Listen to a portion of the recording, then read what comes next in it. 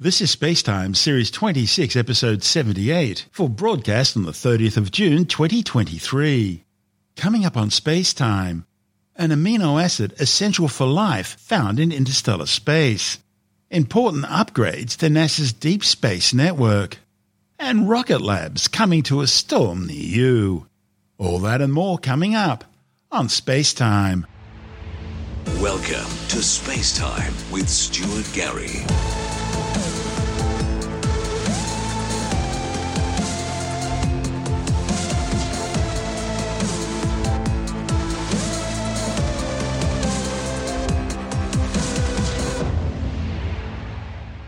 Astronomers have discovered tryptophan, one of the 20 amino acids considered essential for life as we know it in deep space.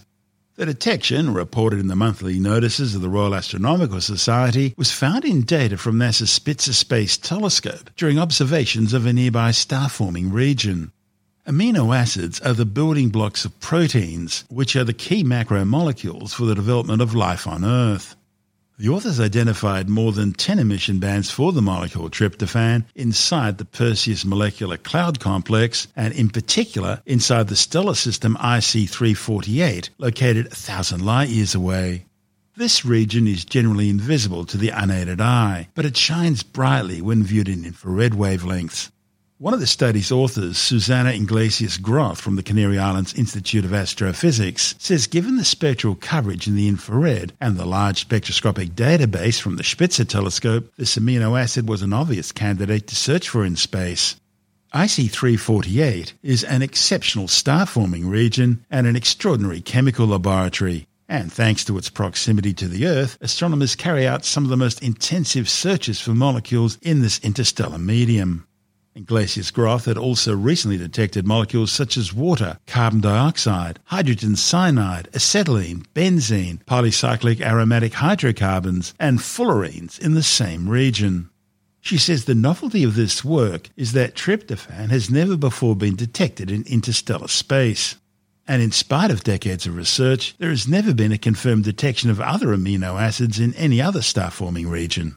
Iglesias-Groth believes evidence for tryptophan-associated emission lines might also be found in other star-forming regions, as could other amino acids. In fact, they may be common in the gas from which stars and planets are formed. She says it's also likely amino acids are enriching the gas in protoplanetary disks and in the atmospheres of young newly formed exoplanets, perhaps accelerating the emergence of life. The analysis of the molecule's emission bands also allowed the authors to estimate the cloud's temperature in the region. They found it was around 280 Kelvin, that's 7 degrees Celsius, a temperature very similar to that already measured for molecular hydrogen and water in her previous studies. The new work also provides an estimate for the abundance of tryptophan in this region, finding it was around 10 billion times lower than for molecular hydrogen. Amino acids are often found inside meteorites on Earth, and so they may have been present as early as the formation of the solar system 4.6 billion years ago. Iglesias-Groth says this new discovery, and hopefully that of other amino acids in the near future, could indicate that protein-building agents, which are the key to the development of living organisms, exist naturally in the regions of space where stars and planetary systems are formed. And that suggests that life may also be more common in our galaxy than what we could have predicted. This is SpaceTime. Still to come, major upgrades to NASA's Deep Space Communications Network, and Rocket Lab coming to a storm near you. All that and more still to come on SpaceTime.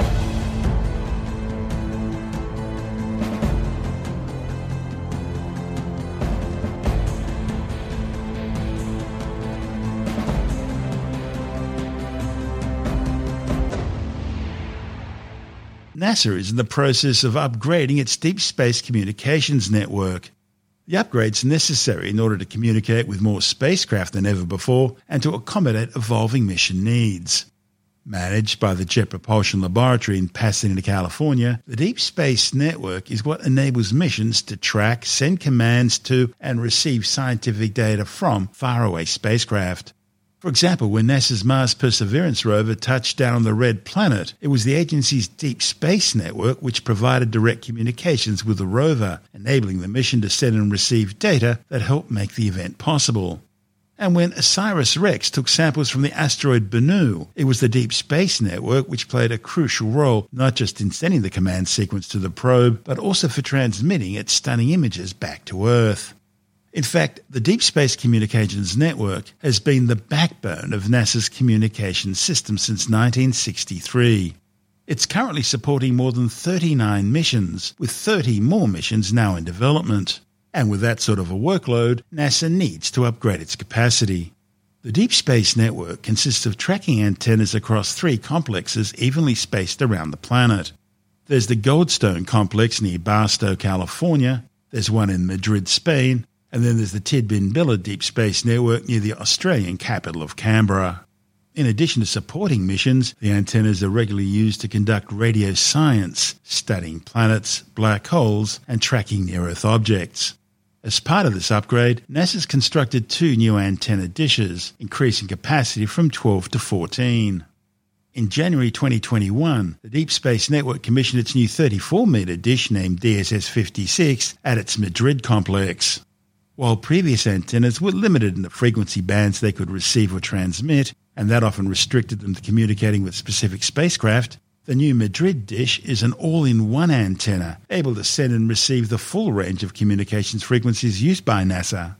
Soon after bringing DSS-56 online, NASA completed 11 months of critical upgrades to DSS-43. That's the massive 70-metre dish at Tidbinbilla.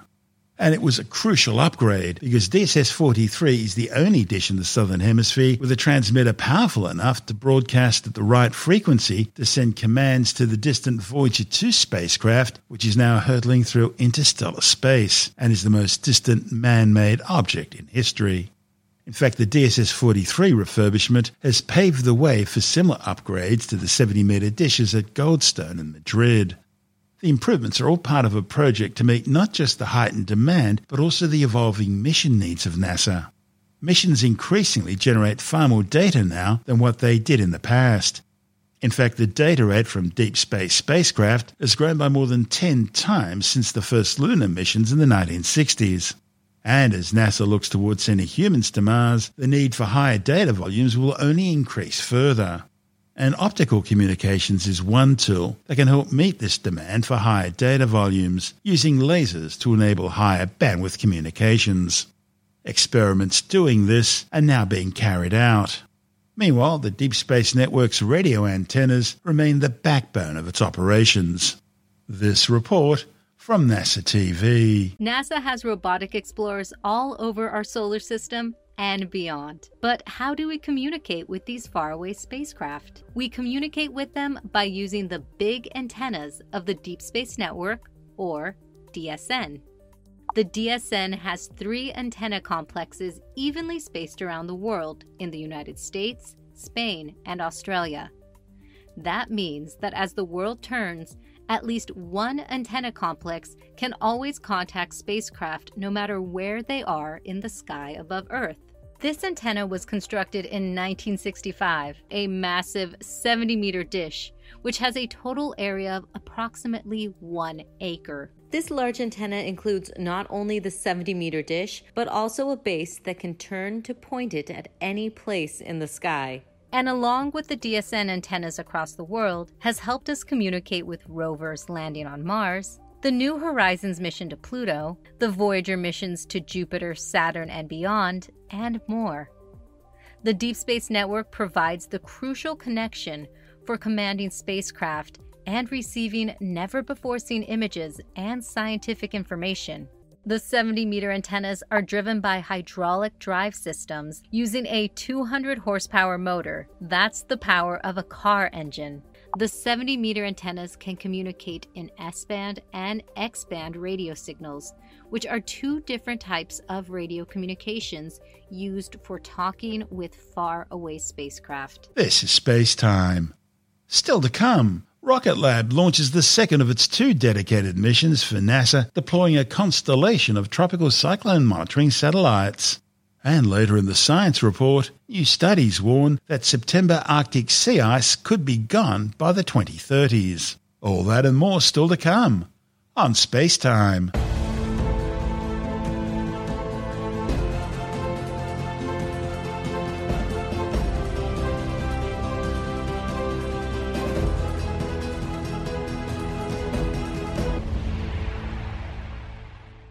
Rocket Lab has successfully launched the second of 2 dedicated missions for NASA to deploy a constellation of tropical cyclone monitoring satellites. The Electron Coming to a Storm Near You mission lifted off from Launch Complex 1 Pad B on New Zealand's Mahia Peninsula, deploying the 2 final CubeSats of NASA's Tropics constellation. The first pair of satellites were launched back on May 8th. Stage 1, Stage 2, press for flight. High purge flow, engine purge enabled. Deluge activated. 10, 9, 8, 7, 6, 5, 4, 3, 2, 1.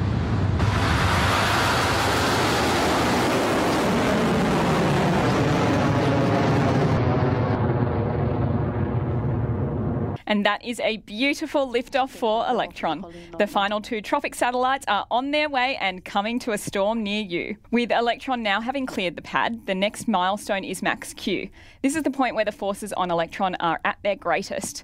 Clear max Q. And there we have it. Electron has passed through max Q and continues on the way to space. Right now, Electron is travelling at over 2,000 kilometres per hour and is at an altitude of 20 kilometres. Now, coming up next is main engine cutoff, or MECO, where the 9 Rutherford engines on Electron's first stage shut down to make way for separation between the first and second stages. Within seconds, the single space-optimised Rutherford engine on the second stage will ignite to carry the kick stage and the tropic satellites all the way to orbit. That should take place shortly at around T plus 2.5 minutes. Stage 1 propulsion still nominal. Please stand by for MECO in roughly 30 seconds. 15 seconds to MECO. AOS at Chatham Station.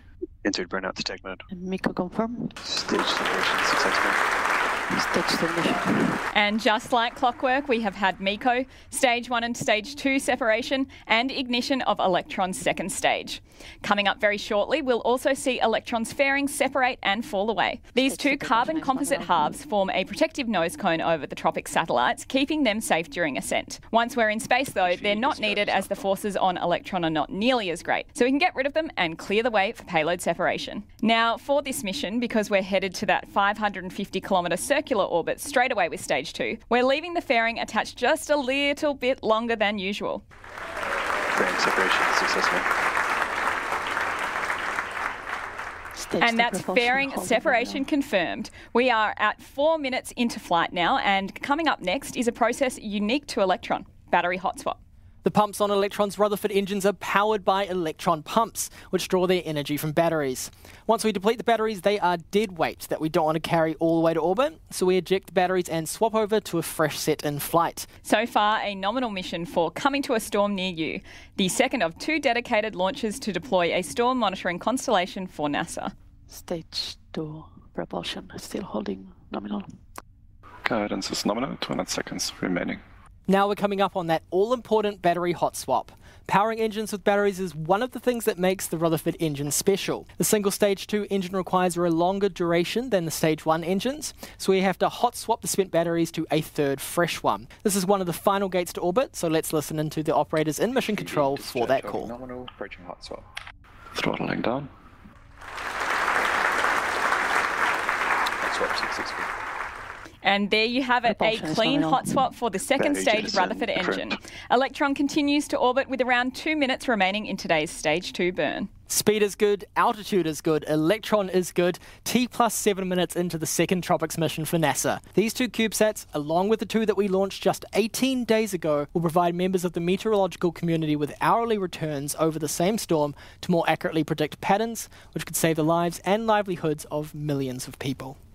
T plus 8 minutes in, and we are now around 30 kilometres away from that 550 kilometre target orbit. This Stage 2 burn is taking us all the way to a circular orbit. Then we have that dogleg inclination change just over the equator to put us in the correct plane for payload deployment coming up at 33 minutes into the mission. Electron is continuing well at speeds of over 19,000 kilometres per hour, ahead of SECO and kick stage separation. SECO stands for second engine cutoff. Immediately after that shutdown, Electron's kick stage separates from the second stage, and in around 1 minute, the Curie engine will ignite and begin that plane change maneuver ahead of payload deployment. SECO confirm.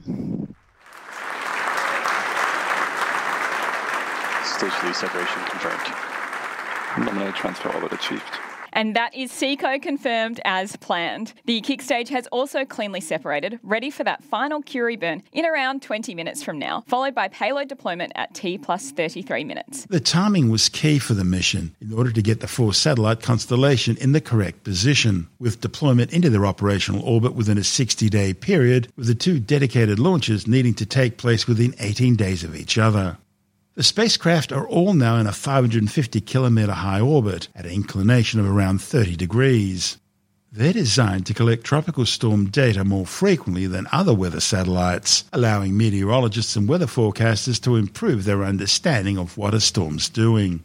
But to reach the low 30-degree inclination, Electron's second stage placed the kick stage and the tropic satellites into a circular orbit, and the kick stage then needed to carry out a plane change maneuver in order to position the satellites at 30 degrees. Here's a question. How does a group of satellites, each no more than a foot long, help improve forecasts for tropical storms and hurricanes? Let's take a look. Hurricanes are some of the most powerful and destructive weather events on Earth. The 2020 Atlantic hurricane season was brutal, producing a record-breaking 30 named storms. What's more, 10 of those storms were characterized as rapidly intensifying, some throttling up by 100 miles per hour in under 2 days. Many weather satellites will generally measure a storm only once every few hours, leaving gaps in coverage where a storm may quickly strengthen. To help fill this observation gap, NASA is launching TROPICS, a collection of satellites designed to make a big impact on our understanding of damaging storms. Their mission? To provide near-hourly observations of a storm's precipitation, temperature, and humidity, allowing scientists to better understand what drives a storm's intensification. To achieve this, researchers at MIT's Lincoln Laboratory developed a miniaturized microwave radiometer that's about the size of a cup of coffee. This small instrument will measure storm strength by detecting the thermal radiation naturally emitted by the oxygen and water vapor in the air. As Earth's climate continues to change, cost-effective but powerful satellites like TROPICS will be an important tool to help us better observe developments driving rapid changes in powerful storms, and help forecasters better predict and prepare for the weather ahead. The 2 TROPICS launches mark Rocket Lab's 36th and 37th Electron missions. They also mark the company's 4th and 5th missions this year, bringing the total number of satellites launched by Electron to 163. And it doesn't end there. The launch was followed by the successful test flight of a modified version of the Electron called the HASTE, which stands for Hypersonic Accelerator Suborbital Test Electron. It's designed to carry heavier payloads up to 700 kilograms on suborbital sounding rocket missions. To do this, it uses a modified kick stage for hypersonic payload deployment and has options for different tailored fairings in order to accommodate larger payloads, including air-breathing, ballistic re-entry, boost-guided, and space-based equipment. The inaugural launch of the HASTE took place from Rocket Lab's Launch Complex 2 in NASA's Wallops Island Flight Facility on the Virginian mid-Atlantic coast, carrying a classified payload. This is SpaceTime.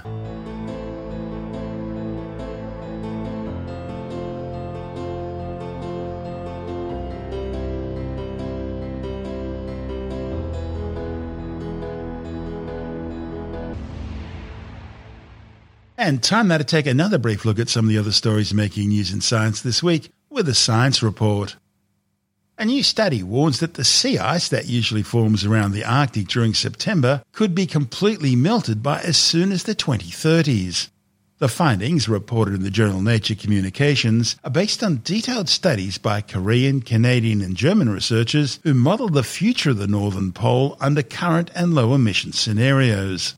The authors say this future puts the ice doomsday clock a full decade earlier than previously thought. A new study shows that people with cannabis use disorder are at a higher risk of being diagnosed with illnesses such as depression, as well as non-psychotic and psychotic bipolar disorder. The findings, reported in the Journal of the American Medical Association, are based on a study of over 6.5 million people in Denmark. The researchers looked at diagnosis data for cannabis use disorder against diagnoses of the psychiatric disorders.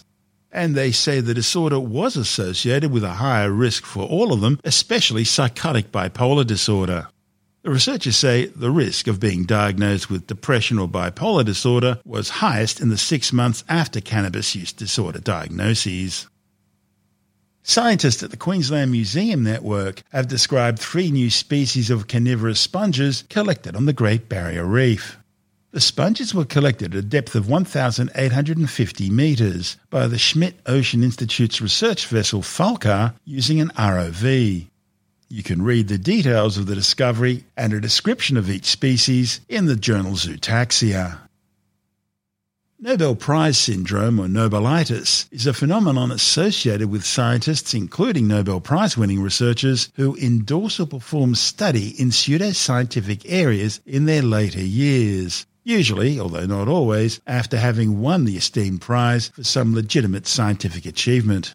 What makes this syndrome so special is the fact that you'd normally think that of all people in the world, Nobel laureates would be the most resistant to pseudoscience and crackery.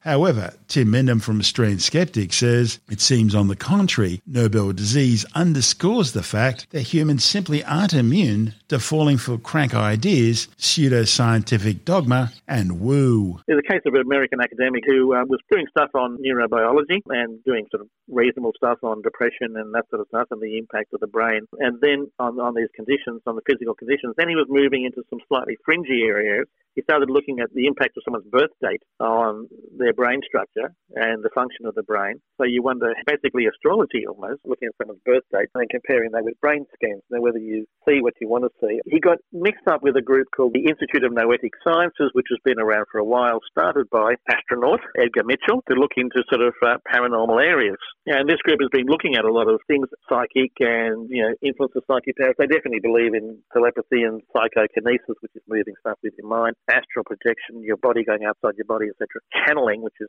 about calling up ancient spirits. So an academic moving into further and further, not that this guy is necessarily involved in those woo things, but it's certainly getting involved in some strange areas, is not that uncommon. Unfortunately, there's what we call the Nobel rot of a number of Nobel scientists who have moved into some very fringy areas, normally outside their areas for which they won a Nobel Prize. And you think because they won a Nobel Prize, they have a certain imprimatur given to what they're doing now, which is selling a vitamin or working in some particular sort of esoteric field. It happens a lot, and we've come across academics, senior academics, professors, and as we say, Nobel Prize winners who do this sort of stuff. And whether it's because they believe that they can do no wrong because they've had this great achievement, or whether because they're just looking for something different, or whether they've just gone off the deep end. It's amazing how common Nobel Prize syndrome can be, but... Yeah, it happens a lot. Well, not to all of us, that'd be a bit unkind, but I mean, it happens enough to be noticed. It never happened to you or me, for example. Oh, never, no. But I know of skeptics, people who have been firm skeptics who have just suddenly turned and gone down a rabbit hole. Very sad to see when someone is obviously someone who applies strong critical thinking techniques then doesn't, to something which means something more to them. It's the old story. If you're balancing emotion and desire against sort of rationality, often rationality goes out the window, unfortunately. If it's something you really, really want, you're going to go down that path for a lot of people. Whether you're an academic or whether you're an ordinary person on the street, you've really got to be careful of that and think about where you're going. So, and you'd hope senior academics and scientists and things would do that, but apparently they don't. That's Tim Mendham from Australian Skeptics.